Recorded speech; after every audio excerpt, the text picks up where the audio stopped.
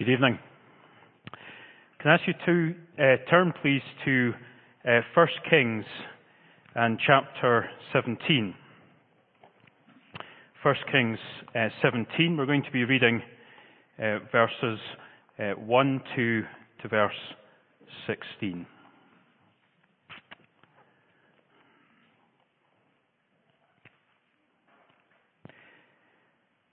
Now Elijah the Tishbite of Tishbe in Gilead said to Ahab, "As the Lord, the God of Israel, lives, before whom I stand, there shall be neither dew nor rain these years, except by my word."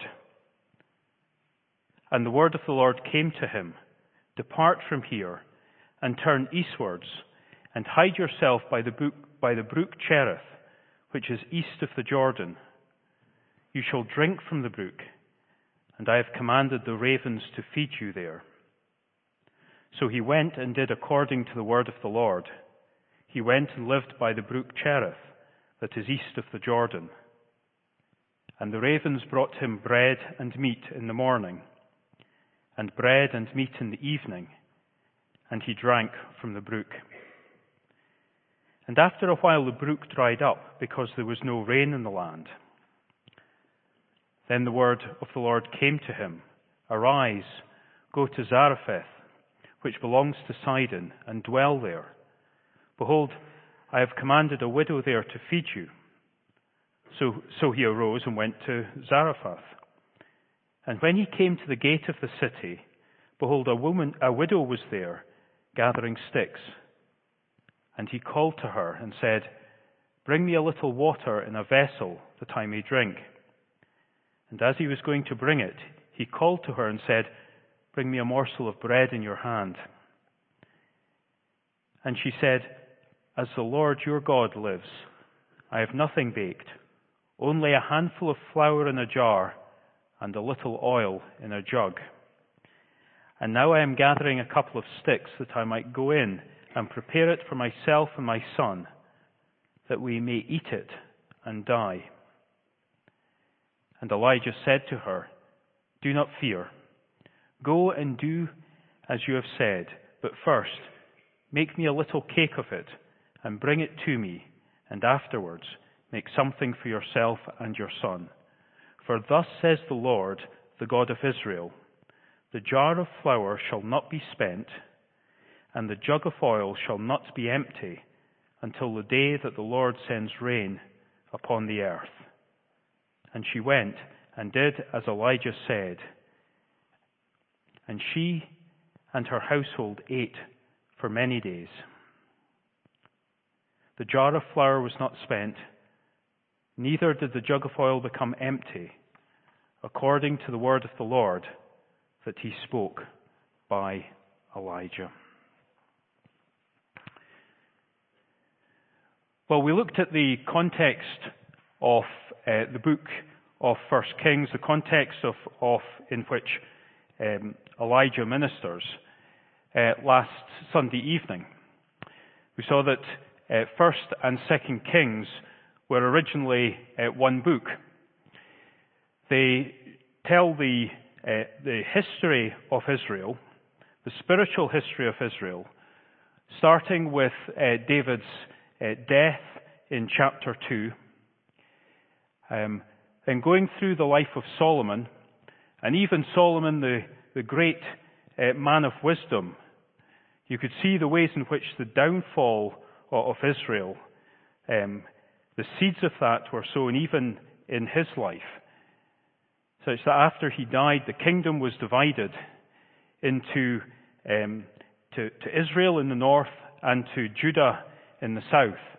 And the rest of the book tells the story of the people, and in particular the kings of Israel and the kings of Judah, until the people were exiled, first Israel, and then the people in the south, the people of Judah, and Jerusalem was destroyed.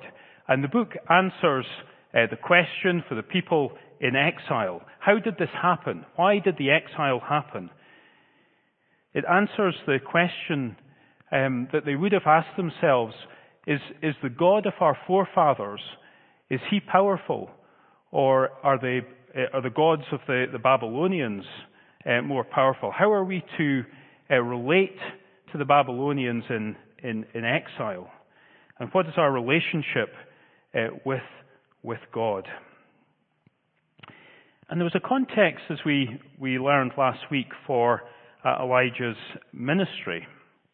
And we can see in verse 30 of chapter 16, for example, it says there that Ahab, the king, had done more evil than anyone who had come before him.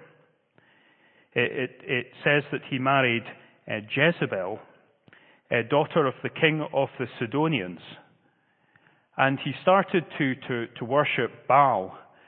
And such was the influence of Ahab and of Jezebel, and such was the spiritual condition of the people. As we learned last week, the worship of Baal had effectively become the state religion. In fact, when we get into chapter 18 and to Mount Carmel, and we see the reaction of the people there, you can see the extent to which they had fallen away from God and had turned to worship Baal. So in chapter 17 and verse 1, we see Elijah coming onto the scene, and we see Elijah making this announcement to King Ahab that there would be no more rain except at his word. Now there's a verse in 1 Kings chapter 8, which I just want to refer to just now. We looked at the passage in Deuteronomy, and again it's last week, and the same point is being made in 1 Kings chapter 8 and verse 35. This is Solomon's prayer at the dedication of the temple. And we read there an explanation as to why it was that Elijah came and made this announcement. And this is Solomon's prayer as he's looking forward into the years that would come ahead. When heaven is shut up and there is no rain because they have sinned against you, if they pray towards this place and acknowledge your name and turn from their sin when you afflict them, then hear in heaven and forgive the sin of your servants, your people Israel, when you teach them the good way in which they should walk, and grant rain upon your land, which you have given to your people as an inheritance. So if you're, as it were, an exile in Babylon, and you're looking back and you're trying to understand the spiritual history of Israel, here is a verse that's given a part of Solomon's prayer, where he's explaining why there was no rain in this time, and again we'll see this subsequently in the book as well. But what I wanted to bring out there was not just the judgment, but the promise of restoration also. You remember, again from last week, we were looking at James chapter 5, and one of the things that we see there is the way in which Elijah is described as a man like us, a man like you, just a normal person with all of the kind of worries and doubts and frailties of everyone else. We tend to think of these characters sometimes as being, kind of super, a bit like Willie was talking this morning about saints, and how sometimes we get that idea so mixed up. Just an ordinary person with ordinary fears and doubts. But it says there he prayed earnestly that there would be no rain. And so when we look into 1 Kings 17 verse 1, and he makes this announcement that there would be no rain, that what had preceded that was Elijah beseeching the Lord, praying earnestly that the Lord would bring that, the absence of rain and the famine that would come on the people. And you think, why would he do that? And you see the answer to that in this passage from 1 Kings in the prayer of Solomon, that this was not just about judgment, it was about Elijah calling on God to do the very things that would shake the people and bring the people back to the Lord. You remember in house groups when we were studying Hosea, and in Hosea chapter 1. And now that is taken from a part much later in Kings, in 2 Kings, around chapter 16, 18, around that kind of period.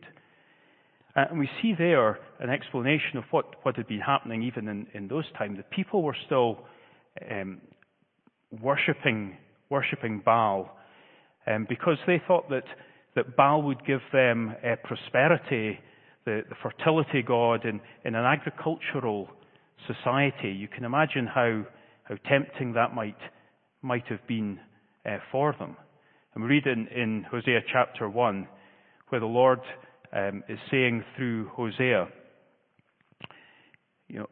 I am the one who gives the rain. I am the one that makes the crops grow. And because the people were attributing that power to an idol, to Baal, the Lord was going to demonstrate the truthfulness of the position by again withholding the rain and causing the people to lose the things that they were attributing to the false gods, again, so that they might return. That's a big theme in Hosea, isn't it? So graphically illustrated by the story of Hosea and his relationship with his unfaithful wife. Well, what about us? Because I suspect we're not, as we're prone to have an idol, a wooden idol or a golden calf in the house. But to what extent are we prone to depart from the way in which God has set out for us? To what extent do we think, maybe unconsciously, that rather than, as it were, faithfully following the instructions that the Lord has set out for us in His Word, that if we sort of bend from that or depart from that we can secure for ourselves some material benefit or some advantage that we would not otherwise have got? Because when we think like that, even unconsciously, we start going into the very kind of mindset that the people had in those days. If we're tempted, as it were, to compromise our integrity and to bend the truth or to lie, when we're tempted to be manipulative or to live our lives in any way in which we relate to each other, which is inconsistent with God's Word, are we not, as we're maybe not consciously but unconsciously, falling into the very kind of ways of thinking that led to such disaster for God's people all the way through the book of 1st and 2nd Kings? And one of the great benefits of coming and reading this passage and the story of Elijah and being reminded is to challenge ourselves and to correct and see if there's a way in which we are falling into that kind of thinking ourselves. A great reminder too of God's sovereignty. In this case, it demonstrated over Baal, but in so many other ways. And we're going to be thinking primarily about God's provision for Elijah in the midst of all of this confrontation and opposition, as he stands against, what was in a human sense, the powers of the day of the king and all of his power, and against a people who had largely departed. So I want to think primarily about God's provision for Elijah in these verses that we read previously. But before we go on to do that, I want to just think about a couple of words, two words that we find in this passage. And the first word is the word stand. And the second word is the word so. And I just want to kind of highlight those words and just think about the way in which they demonstrated the trust that Elijah had and his obedience, and in doing so, to challenge ourselves to have the same mindset and perspective and heart that Elijah had. And of course, these are not things which are sort of binary. These are things about, the question for us is, to what extent is my heart fully devoted to the Lord, and how can I most honor the Lord, even more so than I do today? Where is my heart in all of this? Well, the first word that I wanted to highlight just now is this word, stand. It's in the ESV, in the New King James, in verse 1. In the NIV, it just refers to the Lord, the God of Israel, whom I serve. But as I say, in the ESV, it's translated, the God of Israel, before whom I stand. And of course, that has this picture of Isaiah standing attentively, waiting for the Lord's command, waiting for the Lord's instruction, that he can act upon it immediately. And, therefore, the challenge comes to us, does that describe the way in which we think about what the Lord would have for us? That we are, as it were, attentive and waiting, ready immediately to respond? Or are there times when it would be more descriptive of us to say, the Lord, the God of Israel, before whom I sit, because I'm listening, but I'm, maybe not quite as, ready to spring into action? Maybe it's more descriptive to say, before the Lord, the God of Israel, before whom I'm snoozing. Or maybe even it's the Lord, the God of Israel, and I'm not even before him. I've maybe kind of wandered off because there's something else that is taking up more of my instructions. And so when I read this idea of standing ready for the instruction, ready to act, was one that, as was spoke to me and challenged me. But so did this word, so. We see it twice. If I can refer you, first of all, to verse 3.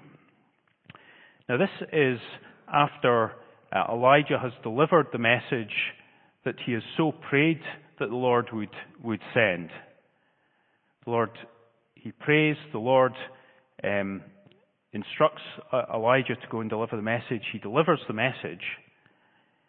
And then the word of the Lord came to Elijah, leave here, turn eastward, and hide in the brook Cherith, or in the Kerith ravine. Then verse 5. So he did what the Lord told him. And it's just the simplicity of that statement. It's not, as it were, a particularly difficult theological point to be drawing out, but it's an application to our own hearts. The Lord told him to do this, so he did it. We see exactly the same, slightly further down in verse 8.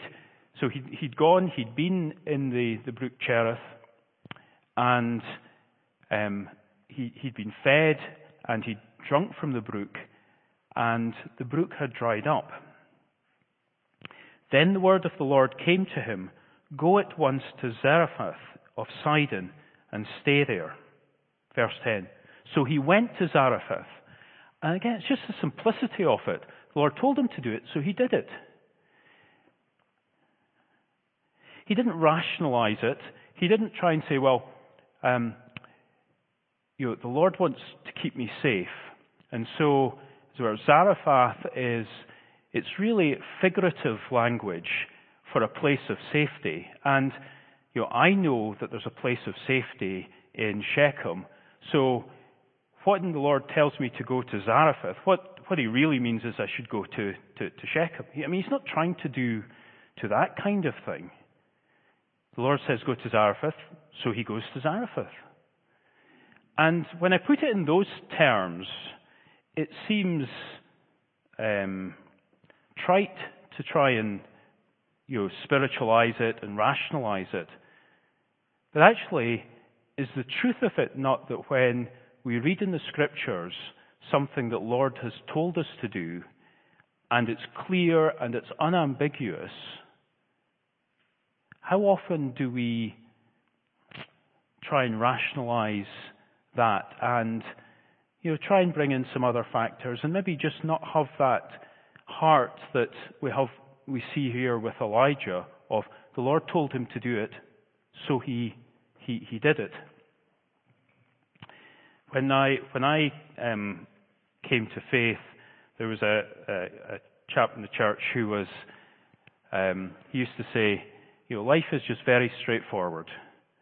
You read the Bible and you do what it says, and it only becomes complicated when you depart from that. Now, I know life is more complicated than that, but there's a truth in the simplicity of that, is there not?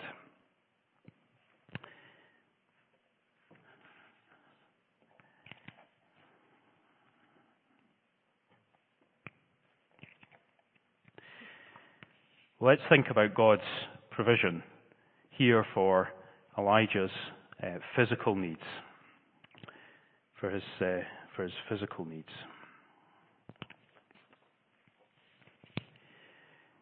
Elijah is a marked man at this point. He has upset the king with all of his power. He's upset the majority of people who are following the Baals. And he needs a place of safety, and he needs water, and he needs food. And, again, it's tempting to kind of read over these things and not realize just how serious the problem facing Elijah was in terms of just having the basics to survive. And yet we see the Lord providing for him, first in the brook Cherith, and then in Zarephath, providing for all of his needs. And it made me think about, what does that mean for us today? When we think about our needs, whatever those needs are we not tempted to sometimes be anxious about what the future holds, to be worried, for things to kind of play on your mind, when you lie down at night and it's quiet, there's certain things come to your mind, or when you wake up in the morning, the first thought that you have, sometimes it's the weight of the unknown or the uncertainty. Which is why, I think it's so helpful to go back to this passage in the Sermon on the Mount that Mark read for us. Because that passage is not really saying, the most important thing is to have these physical needs met, and the way in which you do that is that you seek God, because if you do that, you'll get all of these needs met. Now, actually, what that passage is really saying is you need, first of all, to focus on the things which are of primary importance. You need to think about the things which are more important than all other things. You need to think about your life, not just in terms of your physical life, but as well your spiritual life, your eternal life. You need to think about your relationship first and foremost with God and your service of God. Even as we were singing in one of the hymns earlier on this evening, to be able to first seek His rule in our lives, in other words, to seek His kingdom practically in our own hearts, and to so reflect the character of God that we could be described as seeking after His righteousness, His kingdom and His righteousness, first of all, as the things that are of primary importance, the things of greatest importance. And then all of the other needs that we have, the food and the clothes and anything else, important as they are but secondary matters. And the passage in Matthew 6 says, don't worry about these things, because God knows that you need them.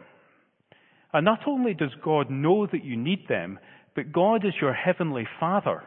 With all of the richness of the language of God being our heavenly Father, the perfect heavenly Father that involves, as the one who cares for us, who provides for us.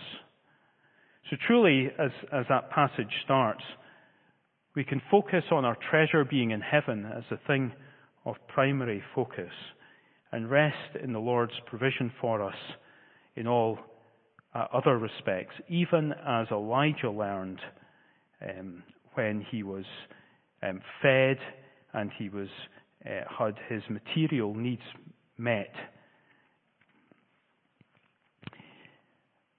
But actually, the great thing about this passage is not so much that Elijah had his physical needs met, but perhaps the way in which those physical needs were met, and that therefore the way in which the Lord provided, not just for them in a material way, but emotionally and spiritually. Because Elijah had just gone through what must have been emotionally and spiritually just a hugely draining experience. He'd stood up in front of the one who in an earthly sense had the power over his life and delivered a message that the king certainly didn't want to hear. And Elijah needed a time when his confidence in God's sovereignty would be built up and that he would be strengthened. And again, I think we've got to try and put ourselves in Elijah's shoes and ask, how would I have felt in those circumstances? Alone, without the means to support himself. And it's easy for us because we just kind of read chapter 18 and chapter 19 and we find out what happened. But when Elijah didn't have the benefit of reading chapters 18, 19, 20 when he was still in chapter 17. And he didn't get to read 2 Kings and find out what happened ultimately to Jezebel. So the way in which the Lord provided for him was important in building him back up and ministering to him because of all that had gone on before in verse 1. But it was also important because Elijah had a further job to do. He needed to be prepared by God to take on chapter 18. He needed to be prepared by God because he was going back to speak to Ahab again.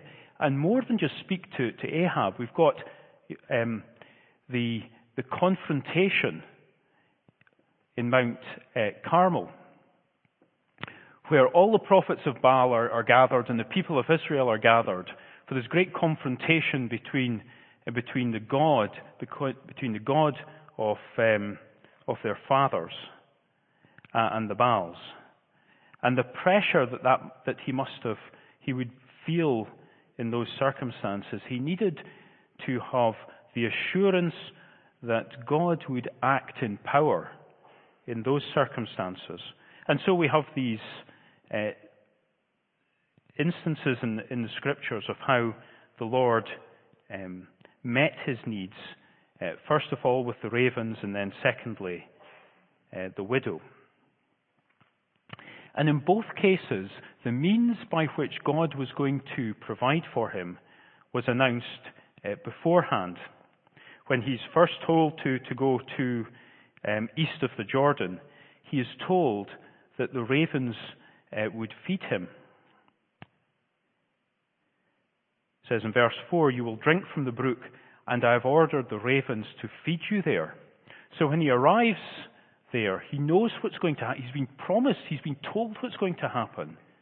And so he goes, and it happens just as the Lord had promised. And when he goes up to Zarephath, again, he's told in advance that a widow has been commanded to supply him with food. And he arrives, and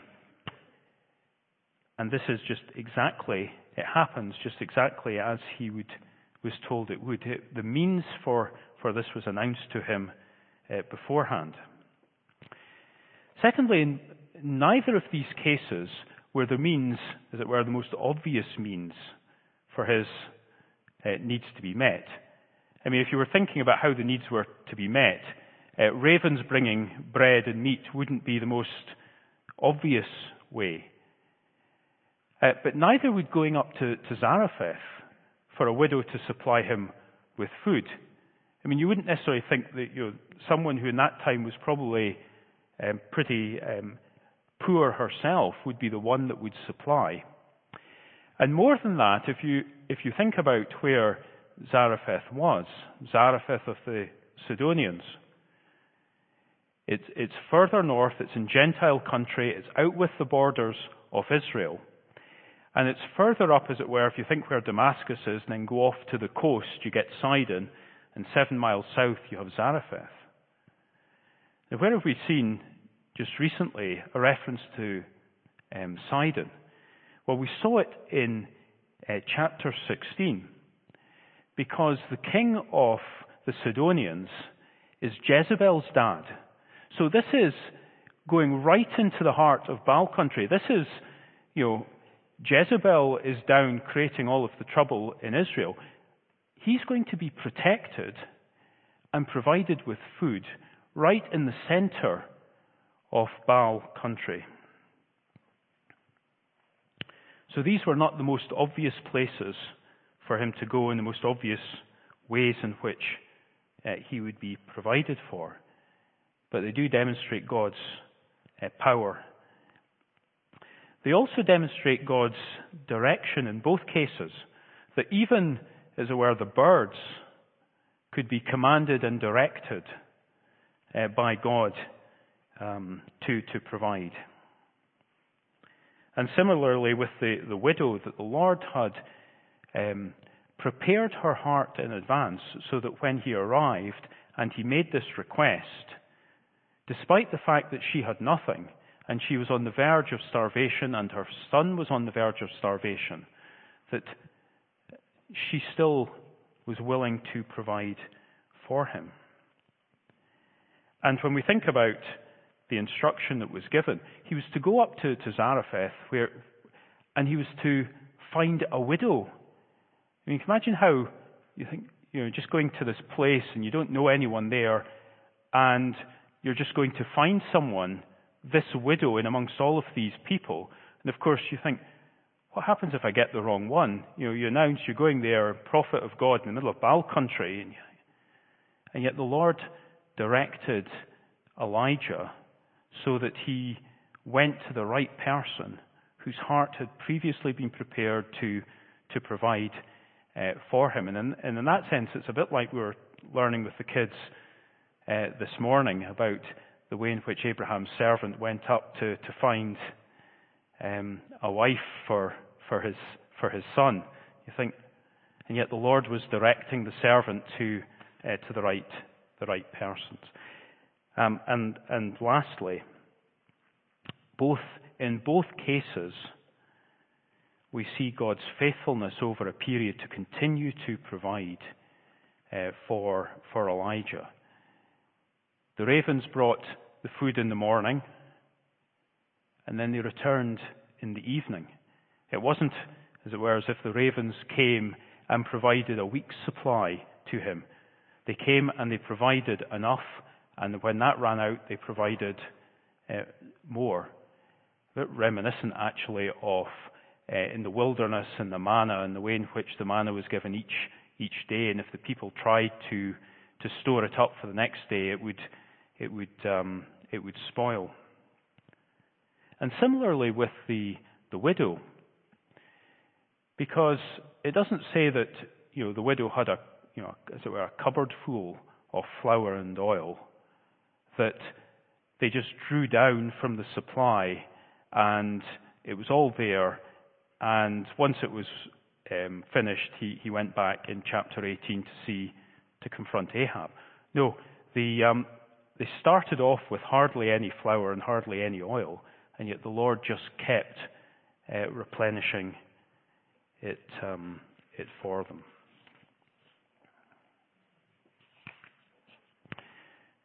So how about for us? As we think about the way in which the Lord provided emotionally and spiritually. Well, just as in Matthew 6, it says that our Heavenly Father knows the physical needs that we have, and He knows what we need. So also He knows our spiritual needs. He knows our emotional needs. And He will provide those also. There was one verse I wanted just to refer to. In 2 Corinthians chapter 7, verses 5 through 7, because the Lord will provide for us spiritually in a variety of ways through encouraging us with promises in His Word. But I just found 2 Corinthians 7, 5 through 7, just such a helpful verse as I thought about this. So here's Paul, the great apostle, the great evangelist, and he says, "When we came into Macedonia, our bodies had no rest. We were afflicted at every turn, fighting without and fear within." So here's Paul, and he's in need of encouragement, fears within. And then it says, "But God, who comforts the downcast, comforted us by the coming of Titus." So here's the way in which, just one of the ways, but the Lord sends Titus to be an encouragement to Paul in the midst of all of the fears that he had within. And not only by his coming, but also by the comfort with which he was comforted by you, as he told us of your longing, your mourning, your zeal for me, so that I rejoice still more. So Titus comes alongside, the Lord encourages Paul through Titus. Not only that, Titus brings news of the concern of others for him. And so it's just one way, but let us, in the things that we go through, look for the Lord's comfort, not just in the promises of His Word, but in the support of His people, of another Christian. And perhaps even more than that we might seek to be the one who brings that comfort, that we, as it were, might comfort others with the comfort that we have ourselves received. And then just finally, as think about the practical application of this, is to think of the way in which the Lord equips His people. In this case, we have Elijah being built up and equipped for all that's going to go on in chapter 18. But similarly for ourselves, that the Lord would maybe lay on your heart something to do for Him. And then when you look back, you can see ways in which the Lord has so moved the circumstances of your life, so put you through various experiences in your life, so given you influences from other people in your life, that actually when you look back, you see the way in which He has equipped you to do what He has called you to do. And perhaps an encouragement there as well, that if you have been called to do something, you really feel in your heart that the Lord would have you do something. The knowledge too that if the Lord has laid that upon your heart and you're sure of that you can expect also his equipping. Let's pray together. Our Father, we thank you for the provision that you make day by day for all of our needs. We praise you as our loving Heavenly Father, perfect Father, who knows all the needs that we have and meets those needs.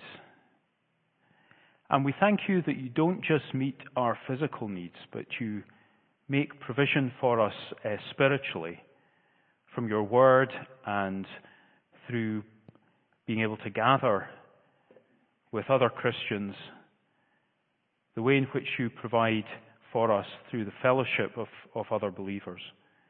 In a myriad of different ways, we thank you, Lord, that we can rest in that knowledge. In Jesus' name, amen.